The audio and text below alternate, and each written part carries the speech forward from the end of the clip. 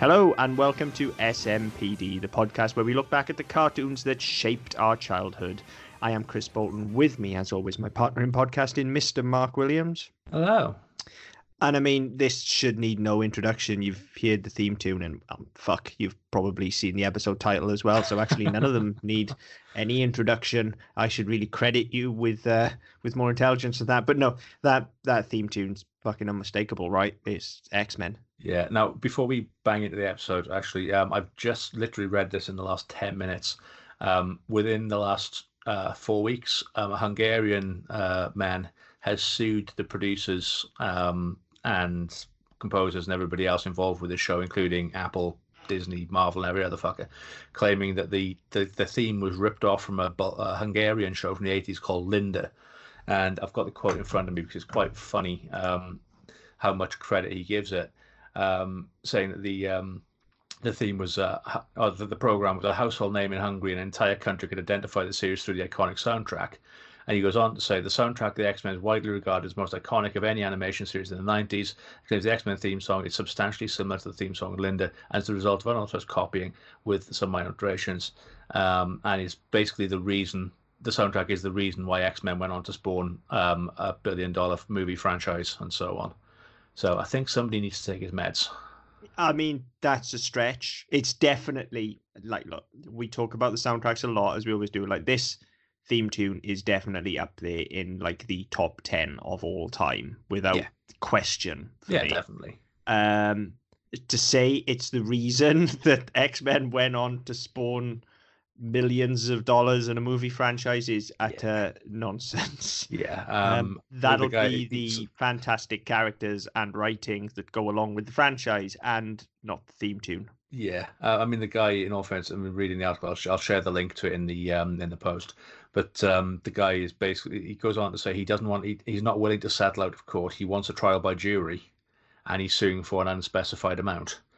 This guy is fucking nuts. And what's it called? What's the show called? Linda. In the link I posted, there is a link to both theme songs. Okay. And it's pretty similar, but let's not get carried away. Yeah. I mean, get a grip, dude. I mean, also, if it's that similar, why is it taking you fucking 20 years? Yeah. Like, you should be on that shit straight away, surely. Unless maybe he's only now discovered the X-Men. Maybe, but they'd be living under a fucking rock or something for the last 25 years. I mean, it's not as if he's living in the Eastern Bloc and they're only just getting X-Men now. The guy lives in Florida. Oh, right. Okay. Well, then there's a whole fucking land in Universal. Like, seriously. Fucking, like, even if you don't go to the parks or watch the show, like, there are billboards all over the fucking interstate with pictures of Wolverine and, all right, I know Spider-Man's not in the X-Men, but there are billboards all over the interstate with, like, Wolverine and Storm and Spider-Man and fucking everybody on, like. Yeah, this guy's just knocking farts. Fucking sounds it as well. But yeah, look, whether it was that guy's or not, I don't care who wrote the theme tune. I do care because they should get credit for creating one of the best TV themes of all time, in my opinion. Yeah, but I mean, it was definitely written by the people who've claimed to have written it. It's just whether it's derivative or not. Everything's slightly derivative, and I think that yes, okay, there are similarities, but to say that's the main reason why the franchise went on to go to make millions, if not over $1 billion, is a bit of a fucking ask. So is this like a Vanilla Ice versus Queen situation? Is it that similar, or is it? It's not quite that. It's not quite that bad. Oh, it's fine then, because that's the only thing. I mean, and even that, like, he managed to get away with that by adding one note. So yeah, exactly. I mean, hell, yeah, that'd be fine. Yeah, it's fine. And yeah, like you said, ain't nothing new under the sun, guys. So fuck it. Just whoever wrote it for whatever reason. Yeah, props. The theme tune fucking rocks. Yeah, and still rocks. Like I had, and this has happened with one or two shows before, but it certainly doesn't happen with all of them, however much I might remember all the words to the theme songs and, all of that. And they do bring nostalgia flooding back. But with this, in rewatching this, and incidentally, this is another one of those shows that's never really been away for me, but I haven't watched it for quite a while now. And I had a kind of Pavlovian response to this theme tune. As soon as it came on, I was just like, I was absolutely pumped as soon as the theme kicked in for the first time. It just instantly transported me back. I was super excited. Like it does, and it's not just the theme tune, it's the animation that goes with it as well. The whole intro to this show is just phenomenal. Yeah, it is. I mean, and like this was my first introduction to X-Men as well. I mean, I think this was on in this kind of thing on Live and Kicking on a Saturday morning. And there was a block. You had Rugrats, then Clarissa Explains It All, which was a pre-Sabrina with Sean Hart vehicle. And they hung their entire programming on these three shows that were pretty much brand new at the time. And yes, I mean, this was my first into the sort of wider Marvel universe. I mean, I knew who Hulk was. I knew who Spider-Man was. I knew who Captain America was because I had a little fucking action figure of Captain America from somewhere. And my brother had a Doctor Doom one, so I knew some of the characters, but I didn't really know a lot of. I wasn't really into comics at the time, and this was probably my first into that, and then into that wider world. And then obviously, I mean, there's a crossover episode where Spider-Man pops up. I think it's the second season, and yeah, so all of a sudden, just realizing these things were connected. And yeah, I mean, this was a huge thing for me, and sitting with the theme tune, certainly it's one of those that I don't know, I'd be in the kitchen, or I'd go upstairs, get dressed, or whatever it was, and as soon whatever I was doing fucking got dropped as soon as that theme tune started, and I was straight down the stairs or straight back into the living room so I could park my arse 3 inches away from the TV. It's no wonder I'm fucking blind thinking about it, but Yeah, I mean this show has a lot to answer for, I think, then for both of us. I mean, I sort of the same as you. It's slightly different in as much as I've discussed on previous shows. Like I was always into Superman and Batman. I can remember that from having comics as a child when I was very, very young. I specifically remember my nan buying me a Superman comic when I was ill, and that sort of ignited a love of DC Comics that I've carried through my life. But outside, especially when I was younger, outside of those two characters and kind of the Beano and Dandy, I didn't really have any exposure to a larger comic book universe, and certainly not to Marvel. Like I kind of knew that Marvel was a thing because again we'd had the Incredible Hulk TV show and Spider-Man even.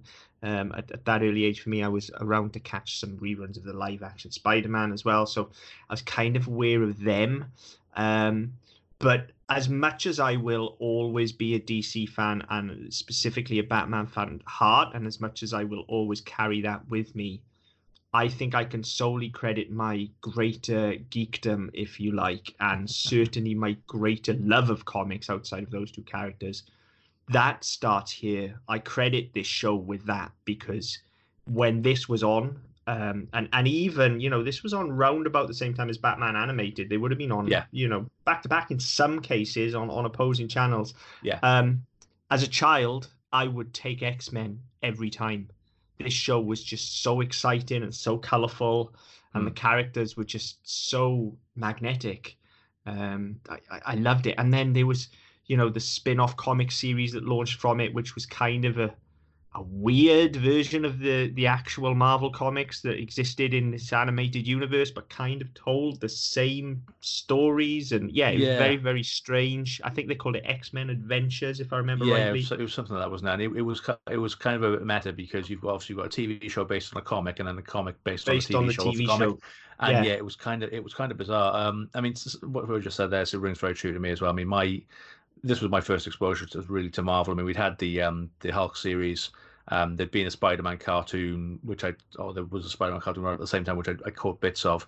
But my introduction was really the Superman movies and the Adam West Batman, which was still sort of kicking around at that point. I mean, fucking long time after it had finished being filmed. So yes, I mean that was good. That was really my exposure to superheroes in comics, and they said Beano, the Dandy, and the Beezer and shit like that. And then so this was kind of it, and then this sort of opened up a whole other avenue. And it was as a show, it was. I mean, I didn't sort of watch it the way we watch things now, so digest the writing and the performances and things like that. But it was telling a very compelling story. It was something I wanted to tune into week in and week out because I wanted to know what happened. And I mean, there were episodic kid shows which had an arc. Batman's a prime example of that. If you draw a comparison, because Batman was an episodic show with an arc. Yeah. Yeah. So I mean, it wasn't a case of it was a new TV format for me. There's certainly one of the first ones where I was so fucking captivated. It was like, smash me over the head and wake me up next Saturday because I don't care about the rest of the week. I just want to watch this. Yeah. And yeah, so I mean, for much the same as yourself, this opened up a whole new fucking universe for me. And as we moved on and sort of got through the 90s and they started talking about doing an X-Men film and shit like that, that was just fucking that blew my little head.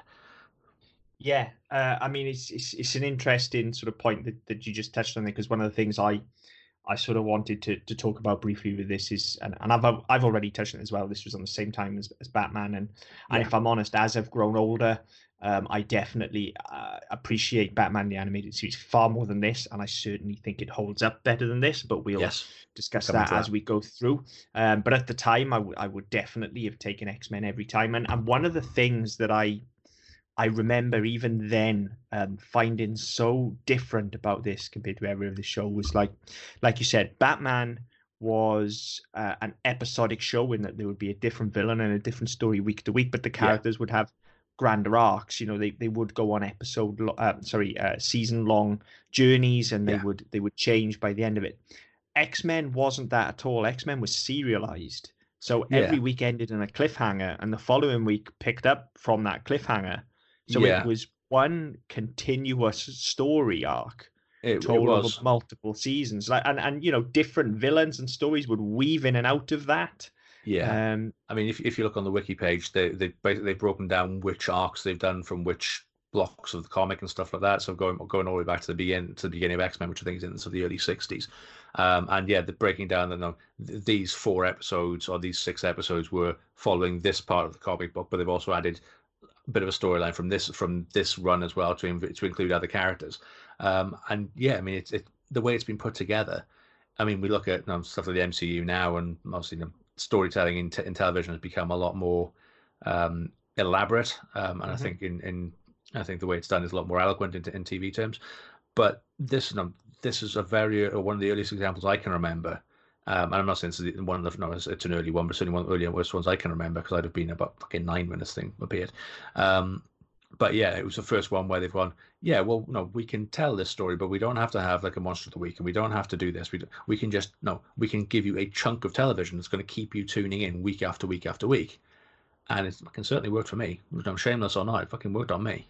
Yeah, me too. And a big part of that, this is quote unquote a kids show, Yeah, and it's very much pitched as that. It's even some of the character designs have been sort of slightly kind of exaggerated from the comic. The colors pop that little bit more in some cases yeah, because they have a wider palette to work with, and things like that. So it definitely kind of knew that it was playing to a younger audience, but I feel like it treats that younger audience with a huge amount of respect in terms of its storytelling. yeah, Um, like it never dumbs things down for kids. It writes as though it were for adults, but it looks as though it for kids is the thing. I think or it's written as though it writes. Listen to me, Jesus. yeah. You can tell It it's late.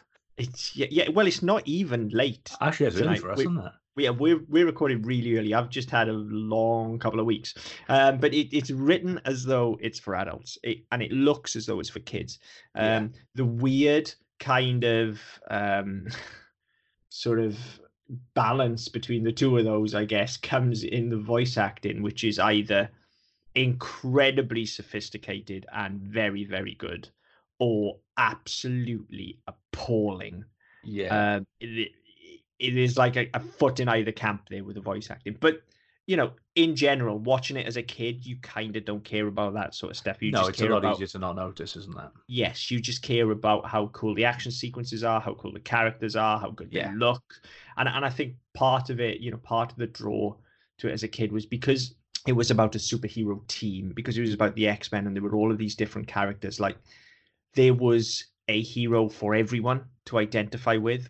yeah, Whatever your particular lot in life was, you could kind of shine that onto one of these mutants, these outcasts. All of them would have maybe something in common with you. I mean, everyone's favorite was Wolverine, obviously. yeah. It goes without saying, but that doesn't necessarily mean that everybody related to Wolverine. He was just everybody's favorite because he was so badass. Yeah, and I mean that even translated. I mean, to a lesser extent, certainly. But when they did the films, I think the first one was '99, and they moved into the 2000s and beyond. But yeah, Wolverine was the central focus, to a point where they even made jokes about it in the film, with Magneto saying, "Oh, not everything's about you," and then in the second film, "I told you before, not everything's about you." And they kind of play on that, but knowing full well that everybody's watching it, wanting to see what Wolverine's going to do next. And yeah, you're right. I mean, that's always been the way it's written, and obviously the show was written like that, the films were written like that. I mean, the very few comics I have read of X-Men, they're kind of geared that way as well. Is that there's a very much a reluctance to let anybody else shine brighter than Wolverine. Whether that's intentional or not, I don't know. I think there are certain characters that just transcend and break through in popular culture to such a massive extent that you have no choice but to make it about them. Batman is a similar character. Whenever Batman is in a story, Batman shines through. Yeah. And there's a very conscious decision. At least I feel it's conscious. I'm speaking without any knowledge, or inside knowledge, or I've not even read anything about this, so this is just me assuming. But when you watch the new Joker, there is a very conscious decision, it feels like, to remove Batman from that narrative as much as possible, and that's a smart move, because the shadow of Batman is still there, and even that looms over the film. Yeah. Because that character is so huge. And Wolverine is kind of the same way. Like, there is no way anyone can write an X-Men story without naturally being drawn to Wolverine. Yeah, because it's Wolverine, and the mythos behind that character and the way that people relate to him, and just the temptation to use him as an agent of pure chaos at times. Yeah. Is just too great, especially for a writer. If like, look, you need an extra page or two, fuck it, have Wolverine beat something up. You need to move the story on, fuck it, let's have it tie into Wolverine's past in some way, because he can't remember it anyway, so we can make it up. Yeah, exactly. He's the wild card. And whereas, especially then when you add in this dynamic where, because he's such a spiky character, you've got, for instance, the love triangle between him and Scott and Jean, which is always compelling. Yeah. And then you've got his slight sort of friendly rivalry that he has with Gambit, where they're essentially having a pissing competition every time they're together, and that's funny, Yeah. And then you've got his kind of paternal relationship that he has with some of the younger X-Men. In this instance, it's Jubilee. It tends to be in the cartoon, and then in the films they made it Rogue. Yeah. But there's that as well. So there are all these different aspects to his character that can be drawn from, and when he's handled correctly and when he's played correctly, look, we all know Hugh Jackman did a great job, but just like I would argue that Kevin Conroy is always my Batman, this will always be my Wolverine, not Hugh Jackman. This is Wolverine to me, in the big yellow suit with the big black mask. Yeah, I see this Wolverine, but I hear Hugh Jackman. It's quite funny. It's really disconcerting. See, I don't even hear Hugh Jackman. I don't. This is Wolverine, and particularly, I forgive me, I forget the guy's name. As much as I loved this as a child, I'm not a super fan of it like I am with Batman. But I do know that this guy basically made his career then playing Wolverine. Yeah, his name is Cathal J. Dodd. There you go. Cathal J. Dodd. And he's been Wolverine forever. Like, he's done games, he's done other animated series, he's done Wolverine fucking everything. This is the guy I hear. I don't, even when Hugh Jackman's on screen sometimes, I'm just like, yeah, but I'm hearing the other guy in my head. And particularly his delivery of bub. Every time I read a comic and Wolverine says bub, I just hear this guy doing it. And to be fair, the same is true of a lot of the voice cast here as well. This will always be my Rogue in a similar manner. She'll always have that Southern Belle accent to me. Yeah, no, I thought the choice of Anna Paquin and then the subsequent choices Anna Paquin made as Rogue in the film didn't really sit with me, I've got to be honest. No, not at all, because that character is so different in the film. So different. Yeah, and I mean, there's obviously they made a lot, especially they made a lot of her and her sort of coming to terms with her powers and all the rest of it. And that was such a big issue in that original trilogy. I didn't take to it at all. I mean, that whole story wasn't that compelling for me. And part of that was because I was thinking, well, that's not Rogue, and where the fuck's Gambit? Well, see, this is the thing, because as much as like I have just said that everybody has an X-Man they can relate to and things like that, and as much as Wolverine is everyone's favorite, for me, my X-Man was always Gambit. I was always drawn to Gambit. I still don't know why. I just was. I think it's maybe the kind of certain air of mystique around his character, and the kind of just let's get shit done attitude that he has with it. Even though he's got this kind of easy kind of Louisiana drawl, he's still like, let's just get this shit done so I can like go drinking and dancing. I just was drawn to that. And so particularly the relationship between Gambit and Rogue was something that I always loved in this cartoon. And I was, similarly, I also liked Rogue a hell of a lot. It's pretty fucking hot, which helps. Yeah, so there was that as well. And so I could never get on board with the depiction of Rogue in the films. And every time there's even the slightest hint that there's going to be a Gambit, which there's been many, many times, I always get very excited, and then I get very disappointed because it never happens. I think there've been sort of 3 or 4 times where there's a film being promised and it's being cast and they've started doing stuff, and then it's like, oh yeah, we're not going to follow through with that. And I mean, like Channing Tatum was full on cast at one point, wasn't he? Like it was gonna happen. Yeah, that was the one I was remembering. But that was relatively recent. I'm thinking back to when they did the original trilogy. They were talking about spinning off and doing a Gambit movie.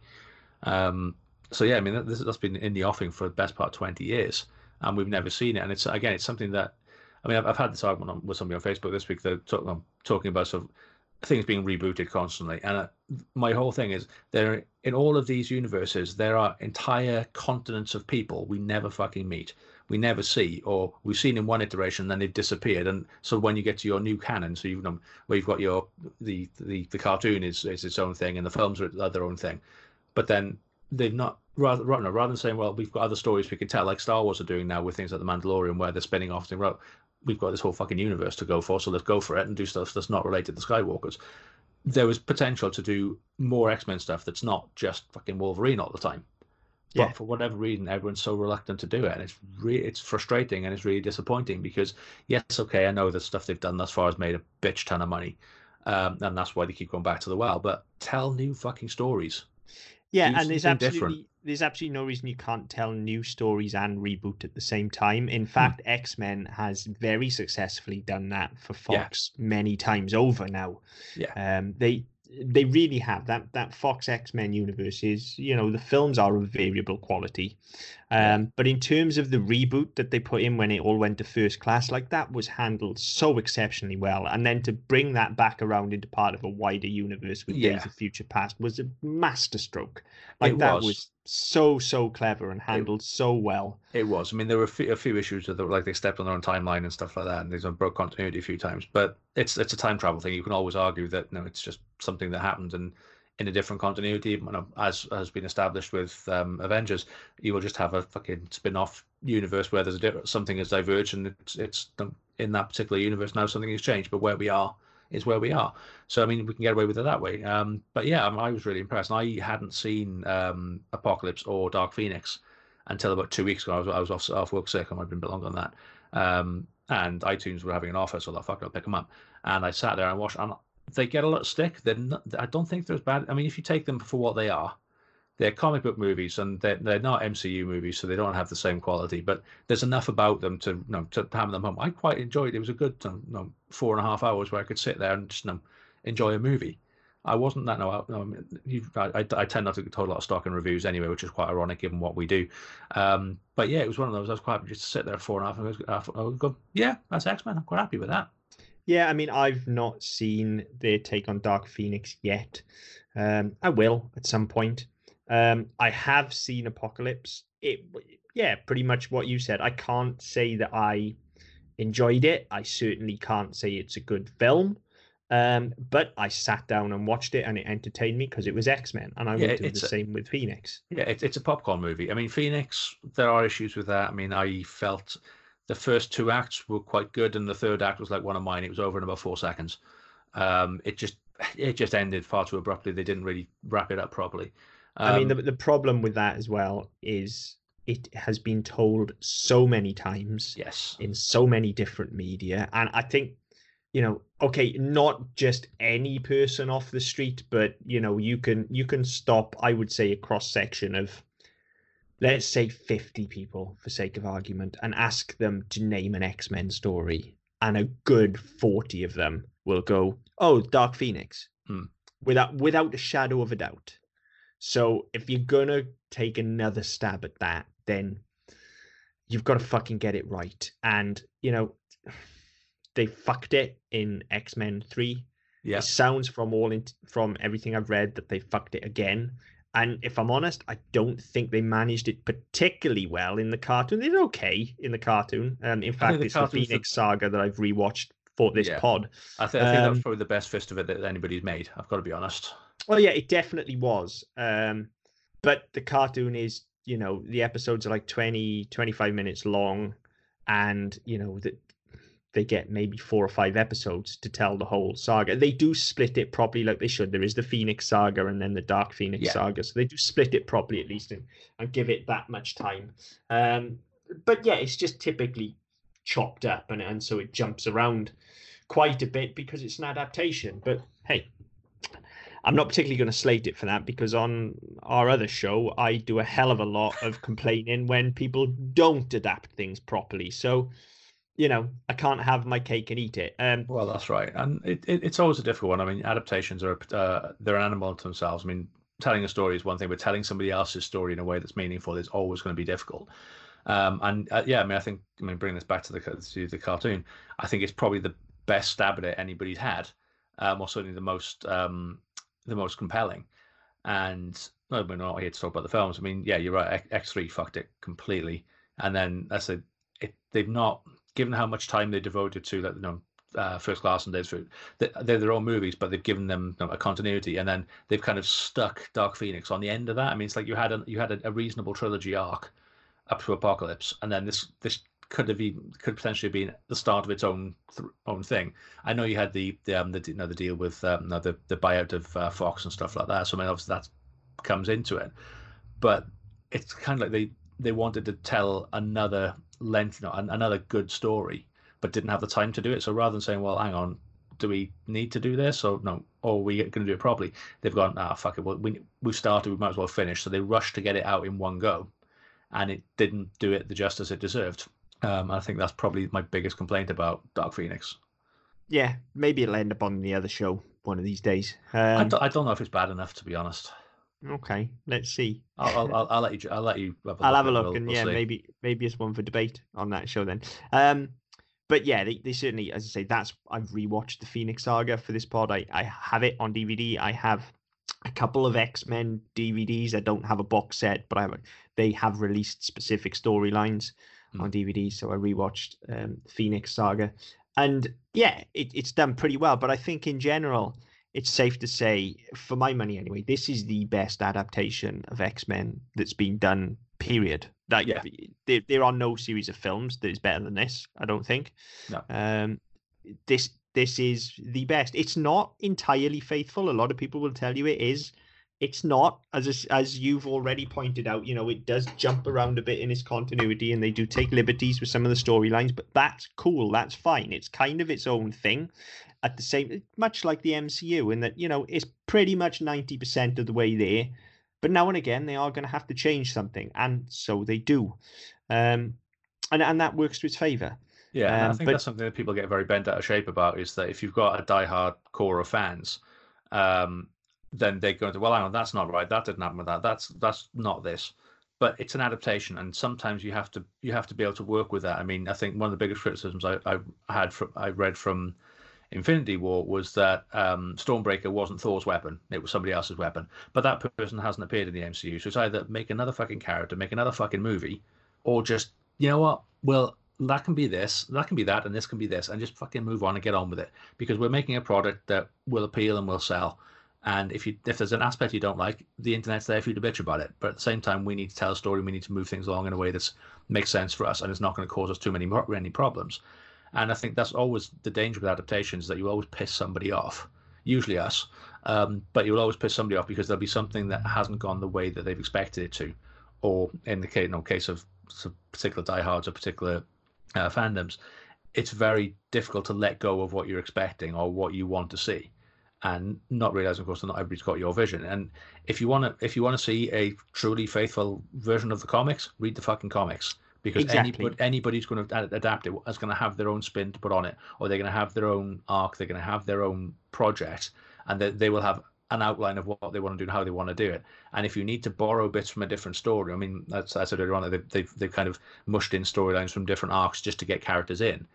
A lot of people will be very upset about that, because that doesn't happen in Dark Phoenix. That happens in the storyline with the Mutant Registration Act and all that sort of stuff, and the Sentinels, stuff like that. So you can't have that there because it doesn't fit. Well, no, we can, because the story we're telling doesn't need it to be over there. It needs it to be here, so we can move these characters along, or we can move the storyline along. And it's something that I get quite annoyed with, because I mean, I bang my drum about it sometimes as well. But in general, if somebody's adapting something, it's because they have a particular vision of it, and it doesn't necessarily need to be truly faithful. No, absolutely. Sorry, I'll stop ranting now. Sorry. Yeah, no, it's a valid point though, and as I say, for my money, this is the best adaptation, to the point where, as I've said, certainly as a child, I was reading those X-Men adventure comics. I wasn't reading the X-Men. Yeah, I was reading this version of the X-Men comics, and to a certain extent, even now, as an adult and as a comic book fan, having gone back and read a lot of classic X-Men, whilst I would say those books are better. If you were to put the two in front of me right now and said, right, you can read an issue of X-Men Adventures, or you can read an issue of X-Men, which you choose, I'm going for X-Men Adventures, because this is and always will be X-Men to me. Yeah. Because this is the X-Men I was exposed to first. Yeah, and that's fair enough, and that's always going to play a big part of it. And I think that's why people get so bent out of shape with things, because it's not their version of things. It's not what they want, or what they expect, or what they feel they need, or what they feel they should have. And it's a very difficult one. And as any sort of content producer, you're always worrying. You always have to worry about that, because if your core fandom doesn't take to it, you're absolutely fucking boned. Yeah, I think here though there was just a big risk taken in that it's faithful to a point, but I don't feel like if this was made today, this would be aimed at hardcore X-Men fans. Yeah, that is what they would do. Whereas back then it was just like, right, we need a recognizable franchise for a 20-minute kids action show that's going to sell toys. Well, it's funny you say that. Actually, I've been reading about this today, and one of the big criticisms throughout the run was that it wasn't kid friendly enough, and it didn't do enough to integrate toys that were being sold. Wow, really, that surprises me, because especially, again, I've not done my research as per. That's what lunch breaks are for. What are they? That's the bit where I turn my computer off and say, "Fuck it, I'm not doing any work for the next hour." Oh, right. As opposed to the last 3 and the next 3. Yeah. So I've not done any research, but I would assume, I mean, one thing I do know without researching is knowing the time this was on the air, Marvel Comics is in dire straits at this point, like on the fucking brink of absolute collapse. Marvel went under during the production. There you go. So they're desperately going to be flogging rights to anything. So, right, you can be absolutely sure whoever picked this up picked it up for a song.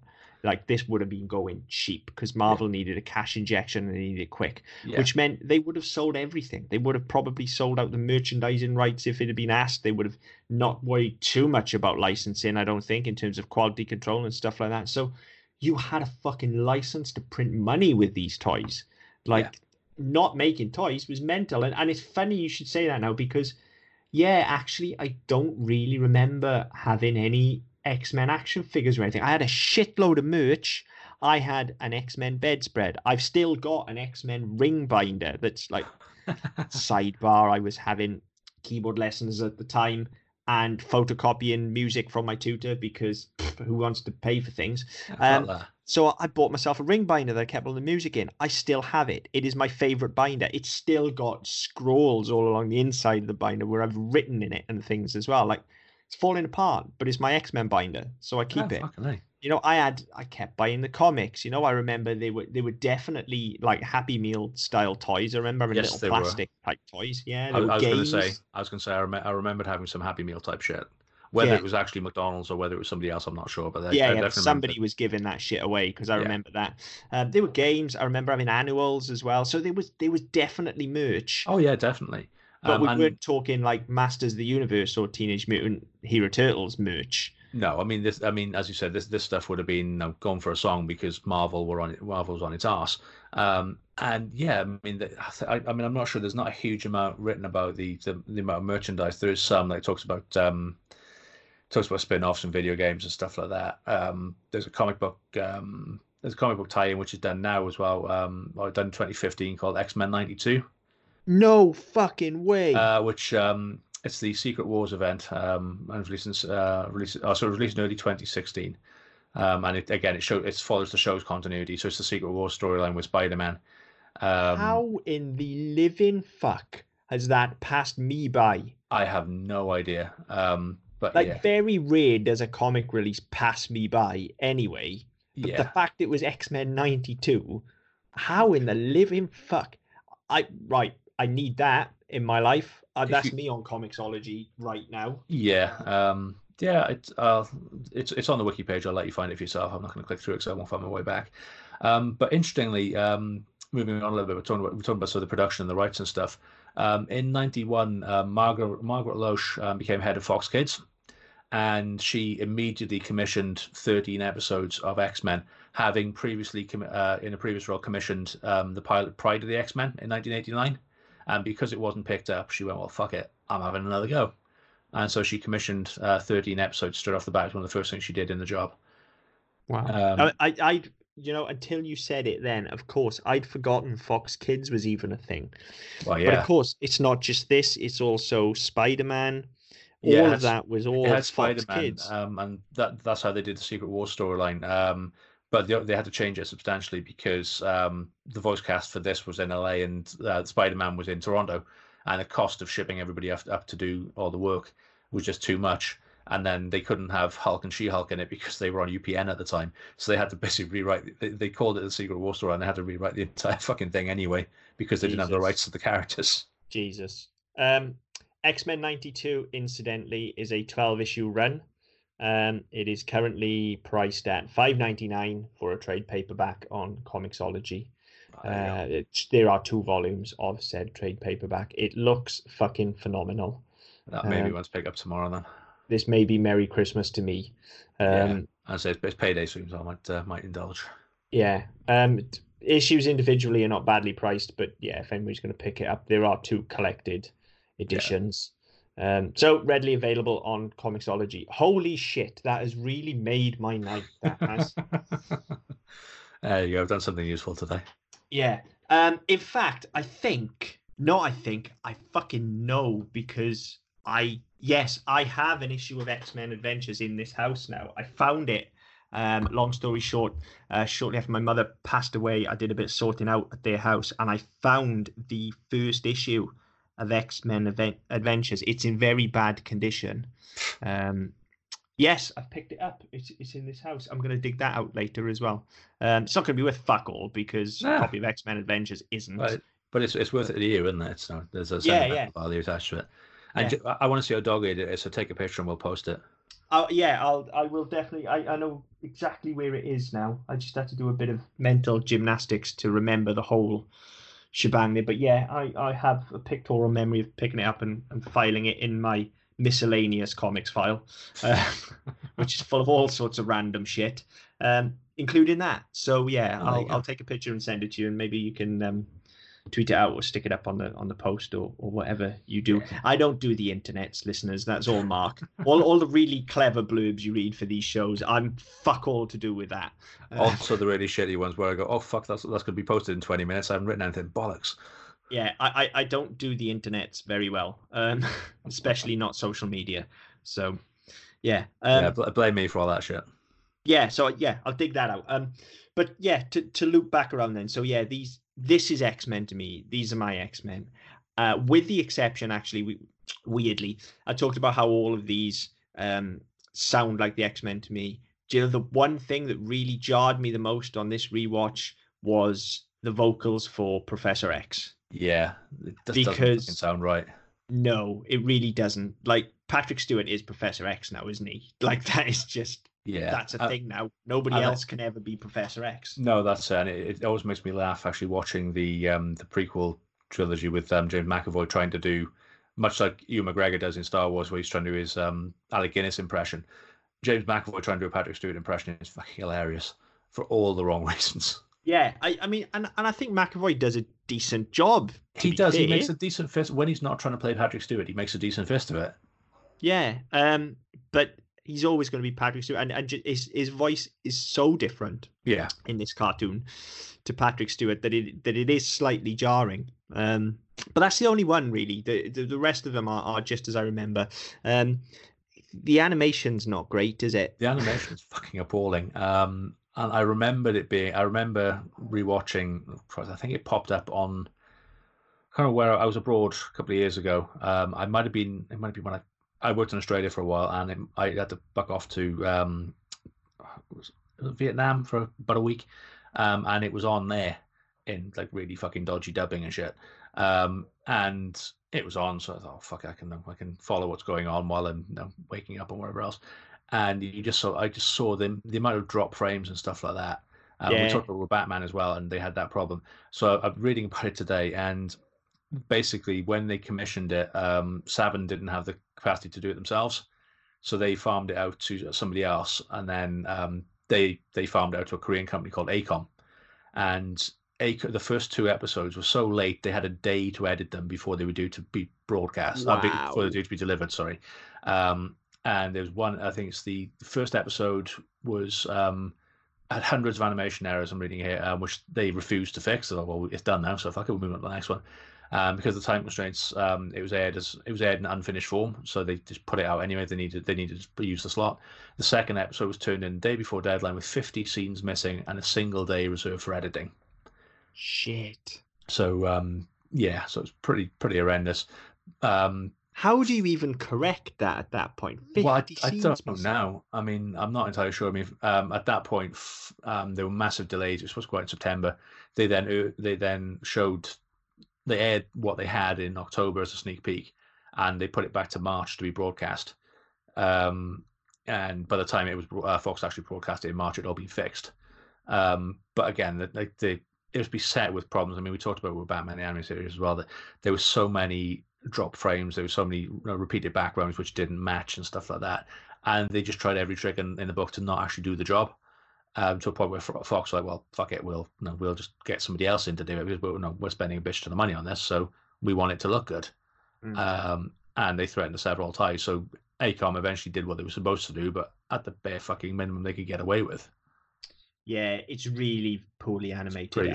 It doesn't help as well. I mean, where it's been digitized and put online now and stuff as well, it really hasn't aged well. No, I mean, as I say, the character designs and stuff are great, but the actual animation is very, very poor. Like, yeah, it's really like the actual. And just to be clear, I'm sure I should credit our listeners with more intelligence than this, but I'm sure everybody listening to this understands what I mean when I say animation. But I'm not talking about what it looks like here. I'm talking about how it moves, and it really doesn't move well at all. No. And that kind of thing can really pull you out.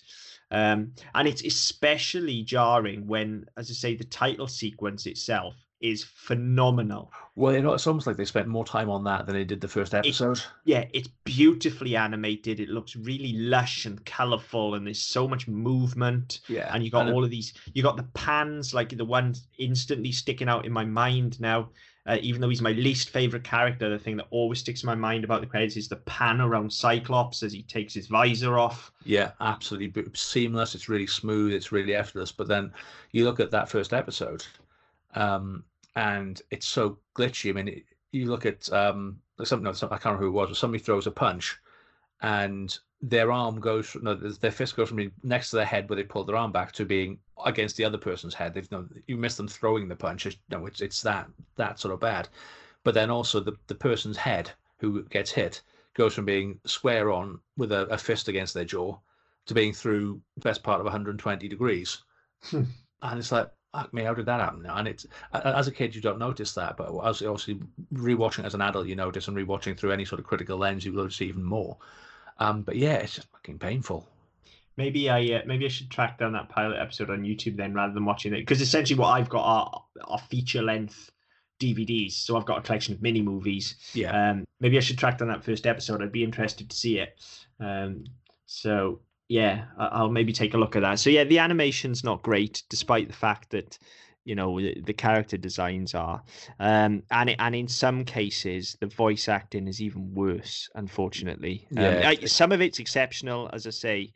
The core X-Men are all good, I think, with the exception of the weird sounding Xavier, but that's not necessarily that he's bad. It's just that he's not Patrick Stewart. That doesn't sound like Xavier to me now. Yeah. But yeah, your supporting cast were, I think it was kind of, they were sort of, they just got jobbing actors in. So bad. I mean, in particular, and I don't want to rag on anybody here. I'm sure everybody gave it their best, and I'm sure they were directed to act the way that they acted. But in watching the Phoenix Saga, there's a lot of Moira McTaggart in that. Yeah. And rather than cast a Scottish person or cast somebody that could do a Scottish accent or just make Moira not Scottish, they have whoever it is playing her just absolutely slaughtering the accent. Yeah. It's so bad. It's so bad. And it's a shame. It is a shame because it's so bad that it pulls you out. It does. It's really distracting, unfortunately. And you do always you will always find that. I mean, especially where, I mean, I thought Rose Byrne made a decent fist of Moira McTaggart, I've got to be honest. But again, it was very difficult to reconcile the two because I was expecting her to sound fucking awful, like the cartoon. And I find the same with Nicholas Holt's Beast as well. He's not Beast. He doesn't quite look right, and he certainly doesn't fucking sound right. He hasn't got the authority, the gravitas that you've got with Beast in the cartoon. I mean, that's another interesting one, isn't it? Because like I know eventually they cast Kelsey Grammer as Beast. But it almost feels like whoever's playing Beast in the cartoon is doing an impersonation of Kelsey Grammer playing Beast. Yeah, even though very it's odd. 8 years before. Yeah, it is like bizarre. It's Kelsey Grammer before Kelsey Grammer. It's weird. But I think that may even inform the casting when we got to the movie, because the way that Beast is done, and I can't remember who did it now. I'll have to look. But the way Beast is presented and performed, I think it's pretty much spot on. A guy called George Boozer, B-U-Z-A.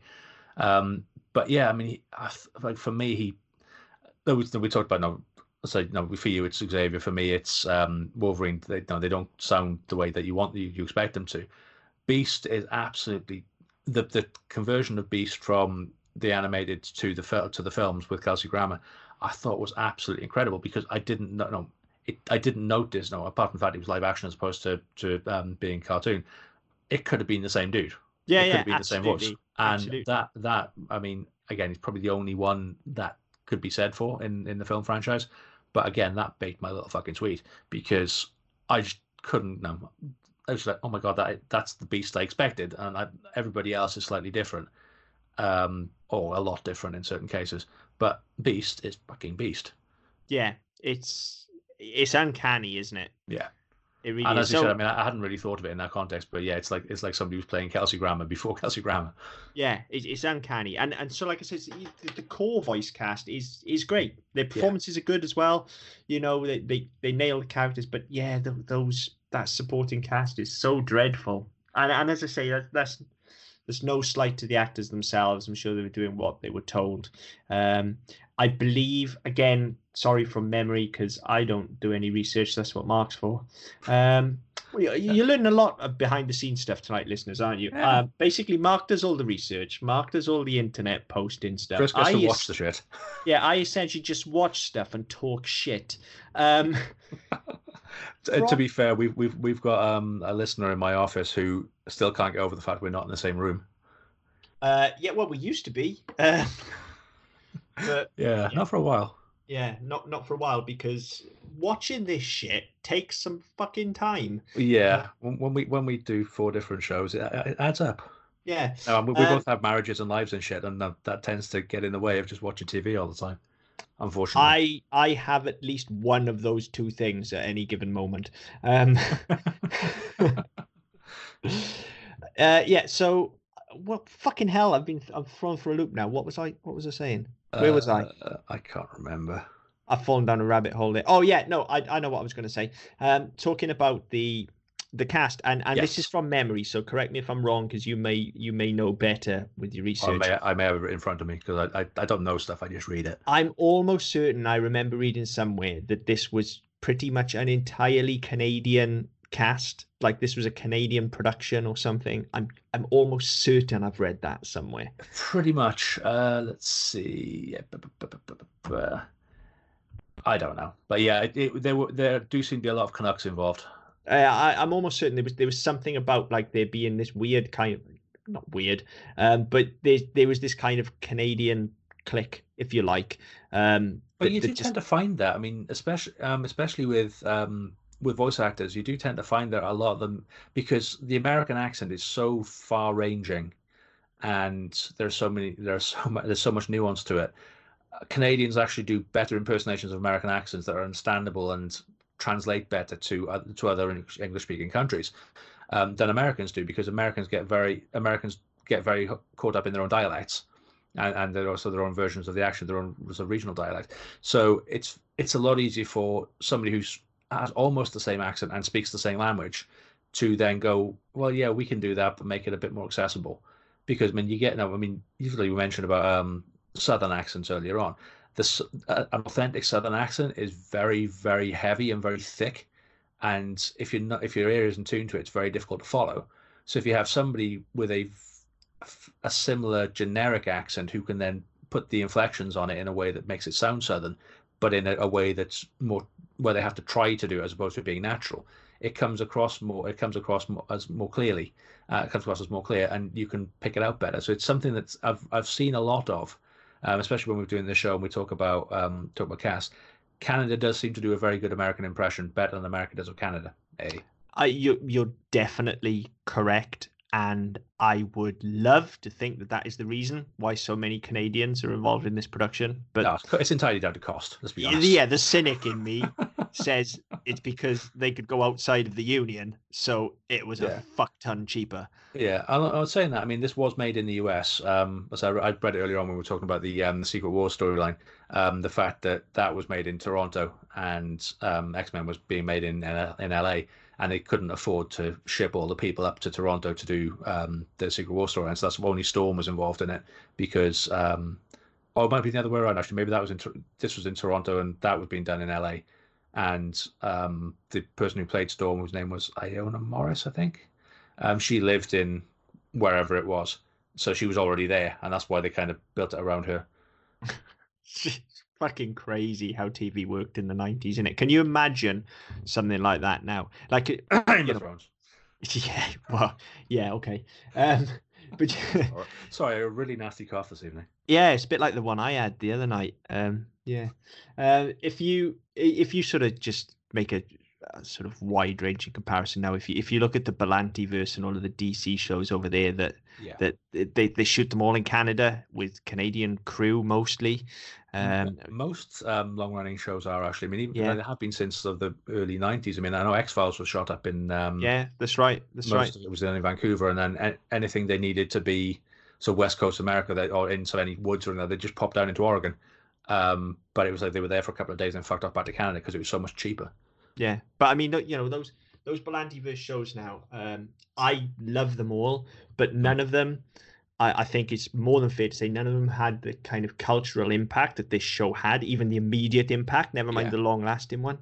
And yet, can you imagine at any point the amount of money they throw at those shows, them going, yeah, well, we're not going to fly an actor up for that because it'll cost too much, and they're not in the right country, or not. It just wouldn't fucking happen. They're about to do a gigantic fucking crossover that will encompass just about everyone that's ever played a DC superhero that's still alive. Yeah. Like, that's going to cost them some fucking money. But I mean, the culture has changed as well. I mean, if you think of like how much money That's these what I'm things bring saying. in, I TV mean, in the 90s was so fucking different. it is. Like, But I mean, culturally as well. I mean, you'll remember just as well as I do. You weren't allowed to like comic books in the fucking 90s. You know, as a kid, you were. No, I mean, I was fucking bullied mercilessly for liking shit like this, because no, it's sci-fi and it's comics and it's no, that's not cool. It's not wrestling and it's not football or stuff like that. So why are you interested? well, hang on. Wrestling was never cool either.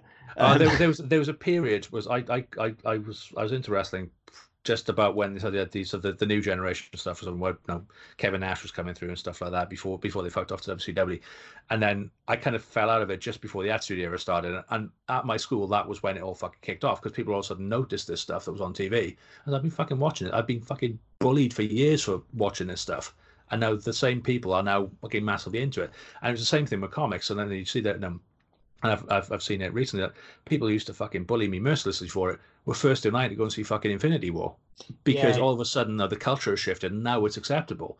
And so I mean nobody was spunking fucking I don't know $5 million an episode on Supergirl in 1992, whereas now they'll think nothing of it. Nobody was even making Supergirl in 1992. Well, like that's the true measure of the culture shift. Like when you look at those Berlantiverse shows, and I know so much of that is down to what license they could pick up, but they're working with the fucking Green Arrow, Supergirl, the Flash, Swamp Thing now. All right, that's not Berlantiverse, but it's still DC Universe. Like, it's just like the MCU as well. These are well, maybe Flash is an exception, but these are second string heroes, just like the MCU was when that started. Yeah, absolutely. Like, everybody thinks the Avengers now is fucking Iron Man and Captain America and the Hulk and Black Widow. No. These were not popular characters. No, this is what they could pick up on the cheap. Yeah. This is what they could make and make a decent fist out of. And I mean, all credit to Kevin Feige and people like that. No, they had a vision to do that, but they made in the early years they made do with what they could get, and they built around what they could get for cheap.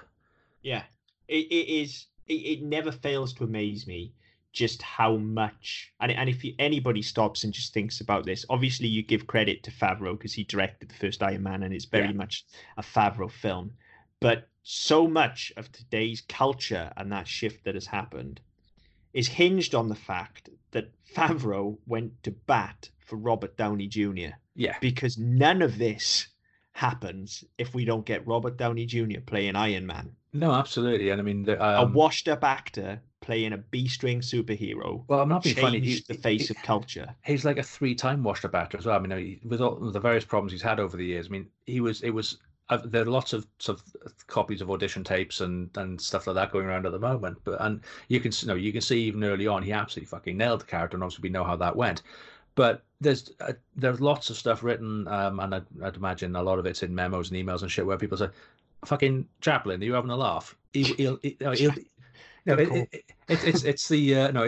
having Jason Mewes on set with a load of fucking cops. He'll be doing coke behind a dumpster off a hooker's ass before you can say cut. Nobody wanted him. Well, he was uninsurable. Famously, they would not insure him. Yeah, and then the cunt just made best part of $1 billion off these films, and may just be staring down the barrel of a Best Actor nomination. Supporting actor, they've all gone in as supporting. Yeah, they've all gone in as supporting. Yeah, but still, well, he's already got one. I mean, is it? Oh, you might remember this one. Yeah, maybe. But we digress massively again. But yeah, you only get to that. I think you only get to today's culture via that route. Certainly back when we were watching this, and even when we had the first slew of X-Men films, like it wasn't cool to like those films, whether Hugh Jackman was in them or not. No, that's it. Cool. I mean, they were probably they were a very early attempt at the big blockbuster comic book movies, and where you actually saw a lot of money spent on screen. I mean, you'd had this the Spider-Man stuff and the really badly done Hulk painted green stuff. But this was the first time they'd gone, actually, you know what, we're going to do this properly. We're going to give it the attention it deserves. Okay, maybe the script's a bit hokey in places, in a lot of places. But it was the first time where someone went, you know what, let's do it properly. Let's make it like a proper superhero film that people aren't going to find camp and cheesy, that people might actually be able to get involved with it and build something out of that. And I think it's in Jay and Silent Bob Strike Back, they actually take the piss out of that, where they're talking about comic book movies. And Jay says, "Oh no, why would anyone want to make a movie of that shit?" And Jason Lee, I think it's when he's at Brody in the comic book store, he says, since X-Men hit the box office, every fucker wants to make comic book movies because they'll make a ton of money. And that was, I mean, even then, that was nearly 20 years ago, but it was spot on because all of a sudden people went, oh yeah, comic book movies, that's not a bad idea. And we can pick them up for cheap because the fucking, all the comic producers are on their asses. I mean, okay, Marvel nearly went under. I don't think DC went that far, but I mean, they weren't bringing in the sort of money they're bringing in now just because they didn't have these visual tie-ins. Because unfortunately, and I don't necessarily agree with it, but people are more likely to consume a TV show or a movie than they are a comic book or a graphic novel. And so all of a sudden they went, oh, we can pick that up for cheap. We can make that. Okay, it's not Batman, but that's all right because Batman's Batman, but we can still go off and make Flash and Arrow and all the rest of it. And yeah, people are just seeing dollar signs everywhere, and this is a huge shift that's not taken that long to come about. No, I weirdly predicted this in my BA dissertation, which I remember you telling me. Randomly I pulled out the other day. I was sorting the bookcase out and there it was, so I read through it again. Fucking hell, I pulled mine out the other day as well. I was sorting some empty boxes from when we moved, and mine was in there. Yeah. So it's a good week for that. I really should have followed through on that shit because I was so far ahead of the fucking curve. I remember we had a conversation not long after we met about that. Yeah, I was so far ahead of the curve. Like, missed the boat on that one, didn't we? I really fucking did. Yeah, I'm that guy. Like, let's face it. How many fucking movies have we planned out and then somebody's announced they're making one or they've made one? Yeah, and we ended up kicking ourselves. Fucking life, seriously. But yeah, that's kind of where culture went, and I think though, certainly when this was on the air, I don't remember it being uncool to watch this. I think everybody was watching this. I mean, but again, it was a TV show. People weren't equating it as being a comic book; they were equating it as being a TV show. Right, yeah, gotcha. Yeah, whereas, okay, so it was okay to like this, but maybe not read X-Men Adventures. Reading comics was not done. I think that's just because reading was not done. Well, that's true, especially part of where we're from. Like, yeah, unless you're us, obviously. Yeah. You don't read.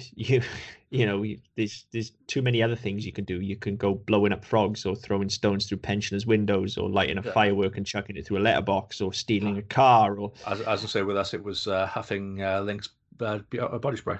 Oh, that too, or shooting the cans with an air rifle so they explode. Yeah.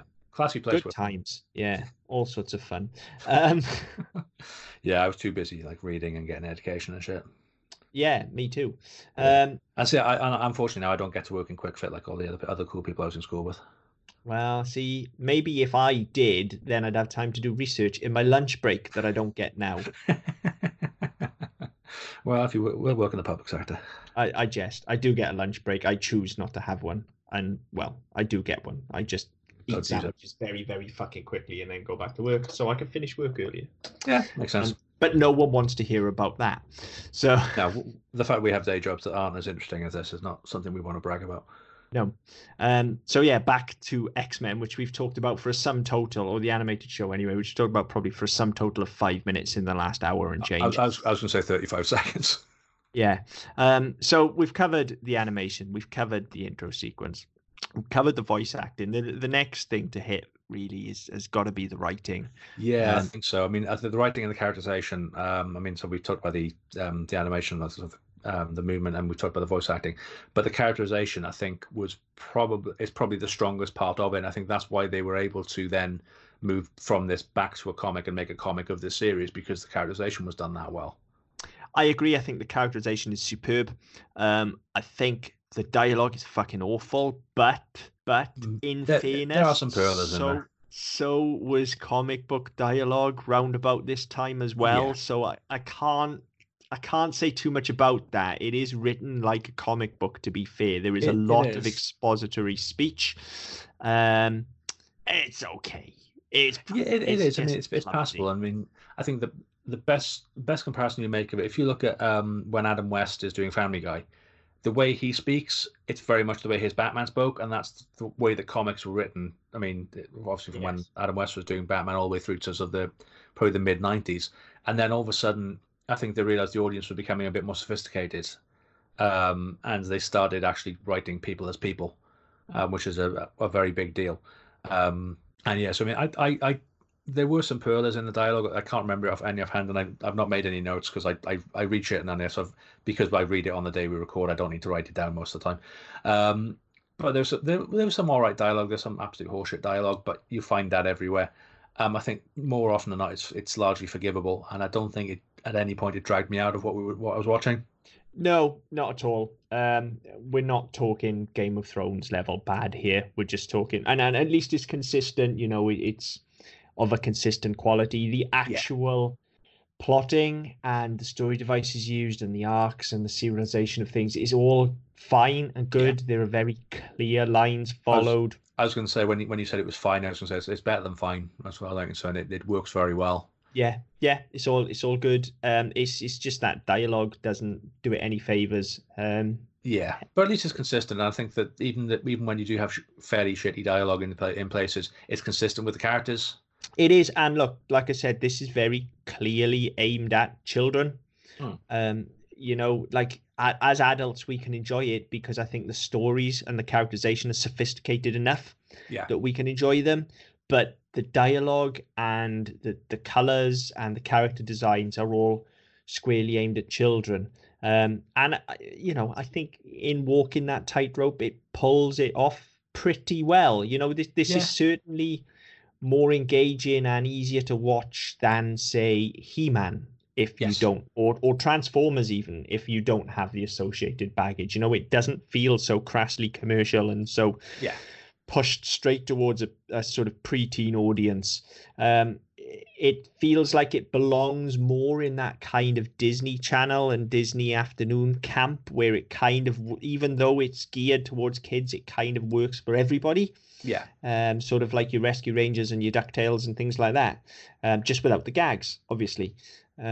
So yeah, I don't think the writing's up to the standard of those shows, but I think it's fine, and I think I have so much nostalgia for this show, and I now have so much baggage with these characters that I'm just like, yeah, whatever, it can wash over me. And I think even if you didn't have that nostalgia and baggage, it would still be serviceable. It still does a good enough job that you can enjoy the show. At no point do you go, that's fucking terrible. At points you might think it's absolutely brill, and it will certainly bring you in for more episodes because you've got the hook of the serialization.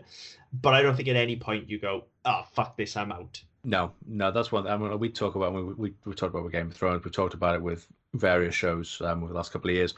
There have been times when I've given up on shows because I go, you know what, fuck it, I've had enough. It's not doing what it's supposed to do, or characters aren't believable, or motivations aren't right, or just the fucking stunt writing just pisses me off no end, which we talk about every Monday. But I didn't have that with this, and so I've watched probably 5 or 6 episodes of this the last day or so, and at no point did I go, nah, bollocks, I'm done. It held me in, it suckered me in, and I was fucking 9, 10 again. I was quite happy sitting on the sofa in my pajamas watching this shit and eating chocolate at 9 o'clock in the morning because I was a fat cunt.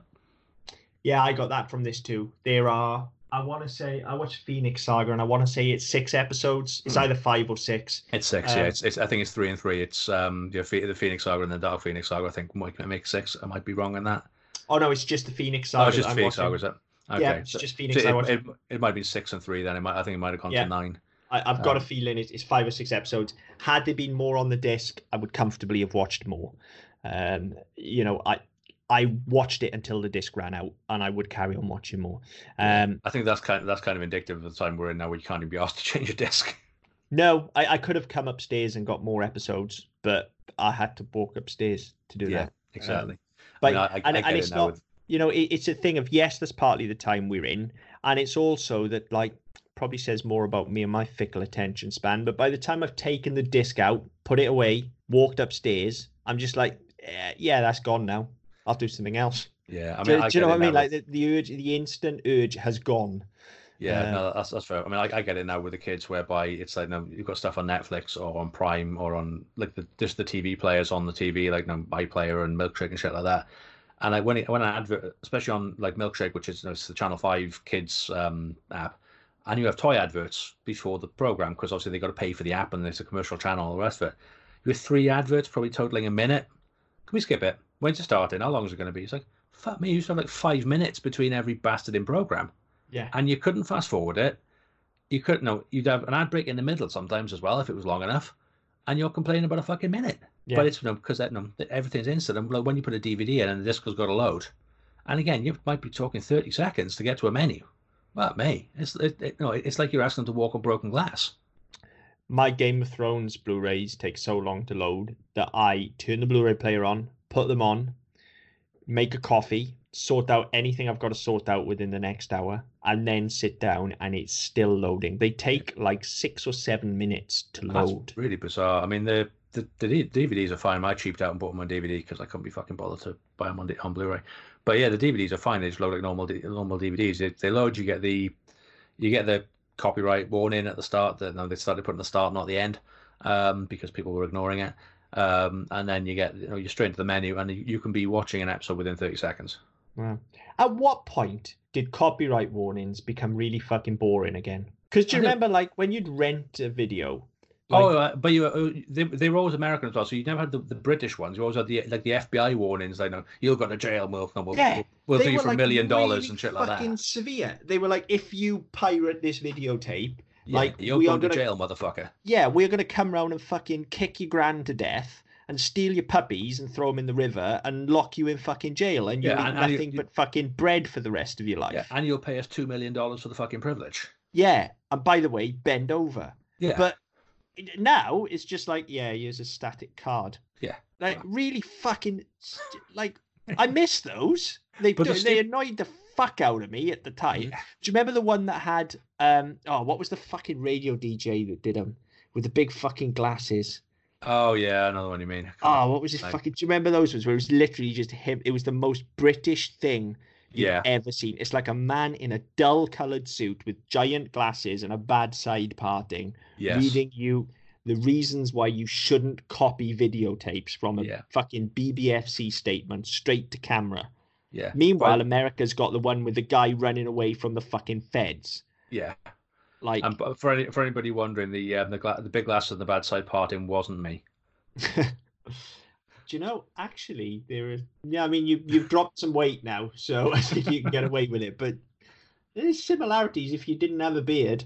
Why do you think I've got it? It's not because I'm too fucking lazy to shave. What was the guy's fucking name? I'm pretty sure. I can't remember. Pretty sure he's dead. I know he was a radio DJ. I can't remember. I know the one you mean. I can't remember his name. Fucking hell, we talked about X-Men for all of 10 seconds that time. Yeah. What Mike Smith, was it? It was Mike Smith, I think. Yeah, he's not dead. He's married to Sarah Green. Is he? Yeah. I thought he was dead. Unless he's died in the last 12 months. Hang on. I need to know this now. Fill for me. How much yourselves, listeners? Yeah, sorry, kids. This really hasn't been a good X-Men episode. It's been a good rant and random bullshit episode, but not so much on X-Men, I don't think. I don't know. We've talked a bit about X-Men, just not the actual fucking... Just not the cartoon, just the film and the comics and everything else. Yeah. But that's kind of how these shows go. We have a topic in mind and then we fucking go off on one for an hour and 16 minutes at this point. Yeah. I've got a feeling it was... What did you say his name was? Mike Smith. I've got a feeling it was him, but I can't find anything about it now. That's fine. It may or may not have been him. And people listening won't remember who the fuck Mike Smith was anyway. Because our audience is all young. I can't remember his fucking name, can I? So... It's probably not even him. I've probably got a completely wrong fucking dude. No, it's not him. Oh, okay then. No, it's definitely not him. It's definitely in that case, I don't fucking know. But he is dead. Okay. Mike Smith is dead. When did he die? 2014. Oh, not far off then. Yeah. It's Mike Reed. Of course it is. Reed. Mike Reed. Yeah. Sorry, I've clicked my fingers at the mic twice. Sorry, it's not as bad as when you used to do it. I'm all over the fucking shop again tonight, ain't I? Sorry, listeners, I was all over the shop Monday as well. I don't know what's wrong with me, honestly. Christmas is coming, apparently. Yeah, I think recording earlier as well means I've got more energy. So... It's thrown us out because, as I say, he's in bed and she's out, so I've actually got the house to myself. So it's a case of, oh, okay, brilliant, I can actually do some fucking work. And I was like, oh, we're recording in half hour, but we just start early. I mean, I like it. Recording early is better. But yeah, I can't normally get away with the kids because at least one of them's normally up, right, in and out and fucking opening doors and shit. So Mike Smith is definitely fucking dead. Right. Mike Reed, I think, is still alive. Okay. So we've kind of formed this hybrid super Mike. So basically, we were wrong twice. It was the wrong guy, and he's not dead. Yeah, pretty much. Fair play. But anyway, he's the boring fucker. And a miss. He's the boring fucker. that did the adverts. So there you go. Oh, If okay. anyone wants to look them up on YouTube and understand what the fuck we've been talking about for the past 5 minutes, To be fair, nobody's understood what the fuck we've been talking for the last 5 years. yeah, good point. But anyway, if you YouTube Mike Reed fucking copyright adverts, I'm sure you'll see them. Um, Or maybe just micro copyright adverts. Stop the fucking, because that'll bring you all sorts of shit you don't want to see, especially not on your well, work computer. yeah. I definitely don't start googling British radio DJs and the word fucking No, because absolutely not. yeah, that's not going Yeah, to lead you anywhere good. may lead you to HR. Yes. Uh, Sorry, it's yes. because I do all my googling when I'm in work, obviously. Yeah, but naturally, what else are you going to do? Work? Yeah, fuck that. Yeah, I mean, you already spend all your fucking lunch breaks watching X-Men and shit. So, To be um, fair, X-Men, I get away with it. It's when we're watching really obscure films or the stuff with lots of tits, and I have to sort of turn my screen away so people can't see what the fuck I'm doing. you see the sacrifices we make for you listeners, I tell you especially what, recording Game of Moans. I know. Okay, so we've been going for like an hour and 20 minutes. We need to sum up here. We've covered the writing, we've covered the animation, I think we've covered pretty much everything, to be covered the honest. theme song. We haven't hit you with too many random facts this week. We've just talked nonsense. Um, but I think for me, in summation, rewatching this show, I don't think I got anything new out of it. No. It's certainly no. I don't feel any worse about it. I don't feel any better about it. I got exactly what I wanted out of it, which was it's still the show that I remember. I still thoroughly enjoyed my 5, 6 episodes, whatever it was, just shy of 2 hours that I watched. I still got very excited while I was watching them. I overlooked all of its flaws. Am I going to rush to put a disc in again? Probably not for some time now because I've just had a fix and there are better places now to get superhero fixes. Yeah. But in the time and place that this existed, and in my memory of that time and place, I will always carry this in my heart very, very fondly. This will always be something that has had a huge, huge impact on my life. And I owe a great deal to it. Honestly, now, if I were to put a show on of this ilk, I'm going for Batman animated every time. I'm not reaching for X-Men. The complete opposite would have been true 20 years ago. But I feel like, looking at it now as an adult, coming to appreciate the nuance and the performance and the writing so much more in Batman animated. I'm going to go for that over this. But I would probably go for this second. So, yeah, I think that's fair. I mean, I'm much the same. I mean, I watched, let's say, half a dozen or so episodes, and it's rare I get to watch it as much as I did actually, which was quite nice over the last couple of days. But yeah, I mean, I didn't come away thinking, oh my God, that's fucking horrendous, like we have with quite a few other things. Yes, okay, there was some shitty animation and some poor voice acting in places, but it didn't do enough. I don't think it did enough to detract from what the show is and what the show means. I mean, I owe this an awful lot in terms of I say no in terms of my fandom and where I went from there, and the things that I've enjoyed over the last 20 plus years have evolved from this. And yeah, I wouldn't necessarily rush back. I mean, when we were looking at this, I was looking at purchasing because I don't have any DVDs or anything. But it's around, but it's fucking expensive. I think everywhere was looking at sort of 12, 13 quid per series for 5 series. So I mean, it was we were talking 60 quid to actually watch a lot of it, and it wasn't that wasn't something I was prepared to do. Whereas when we were doing Batman, okay, there are less episodes. I think you can pick the whole thing up for like 50 quid on Blu-ray now with Batman. Yeah, so... I picked them up on iTunes, and annoyingly, I picked them up as individual series, and then about a week later, they came out as a fucking box set, which was about 10 quid cheaper, which happens all the time with iTunes, unfortunately. But I won't go off on that rant. I just shouldn't spend as much money. But yeah, so I mean, I was looking at thinking, is it really important enough? Yes, okay, we're doing the show, so I need to watch it. Am I ever going to go back and watch it? And the answer is, I can't see an occasion where I would be desperate to go back and pick this up when I have, I mean, this is by far the best version of X-Men we've had, but I have the other versions. I have the movies on iTunes. I have some of them on DVD, and not necessarily going to go out of my way to look for this one when I can quite easily spend half an hour going, oh yeah, that's fine, and then move on to, as you say, Batman or something else. So yeah, I mean, it's not lost, it's not detracted from anything. I've not lost anything. I've not really gained anything from it either. Yeah, yeah, that's exactly how I feel as well. I thoroughly enjoyed my time with it, but I was always going to. Yeah, exactly. That's it. And would I spend 12-13 pound on a series? Maybe if in a year from now I feel like watching it again and I don't feel like treading over the same films that I've got, maybe. But one thing I do know for a fact is this is on Disney Plus in America. So right, okay. If you're in the States listening to us, yes, definitely. If you've got Disney Plus, yeah, yes, if you've got access to it, yeah. And I know a lot of people were, because the circles I move in, I follow a lot of Diz Twitter and I follow a lot of comic Twitter, and there's obviously a natural crossover between the two. Yeah. And a lot of people were tweeting about the first thing they were watching on Disney Plus when it dropped, and a lot of people were just tweeting the title card of this show. Okay. Which says a lot about its cultural impact when you have shows like The Mandalorian drop in that you've never seen before, and you've got a lot of new content coming out, isn't there? I mean, all the new content on there, yeah. And the first thing people wanted was this show, and that says it all, really. I mean, to be fair, I mean, I've done Disney Plus a few times, Disney Life over here a few times in the past.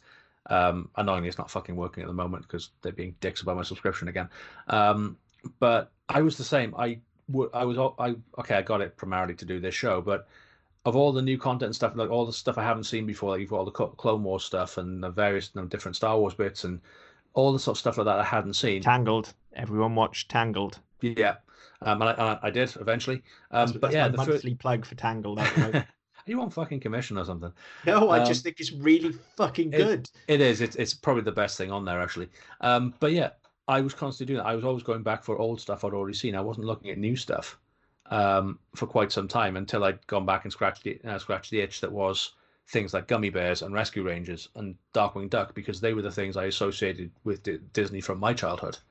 Yeah, I think there's a natural need for nostalgia, isn't there, as we get older? And yeah, definitely. For a lot of people, as I say, this show was huge at the time in terms of its cultural impact. It's affected so many of us and set so many of us onto the path of fandom that we followed through our lives, and that's why people have gone to it first. And look, it's not going to be the first thing I watch on Disney Plus when it drops, because I've just recently watched it, and I get the feeling that many of these people haven't seen it for quite some time. But if it's on there when it makes its way to the UK, am I going to watch it? Unquestionably. It just won't be the first thing I watch, but will I watch it? Yes, unquestionably I will. Yeah, I think that's fair. I think it's probably the same with me, provided I can get like a freebie, because we're at a stage now, there's so many bloody streaming services, I can't afford them all. Yeah, I mean, I'm obviously getting Disney Plus. I'm pretty much a day one sign up for this thing, especially for the price they're charging. So yeah, although to be fair, I mean, I did realize yesterday that you can only sign up for a free trial with an email address. And with our website for all these shows that we do, we can have infinite email addresses. So I'll just make a new one every week and have a free week. May not want to broadcast that to. Let's be fair. The higher ups at Disney ain't going to be listening to that show. Disney know everything, dude. They're like Google. Like well, maybe Bob Iger's like fucking throwing a dart at your face right now. Yeah, maybe. But like on a dartboard, like not like literally. He's not outside your house or anything. No.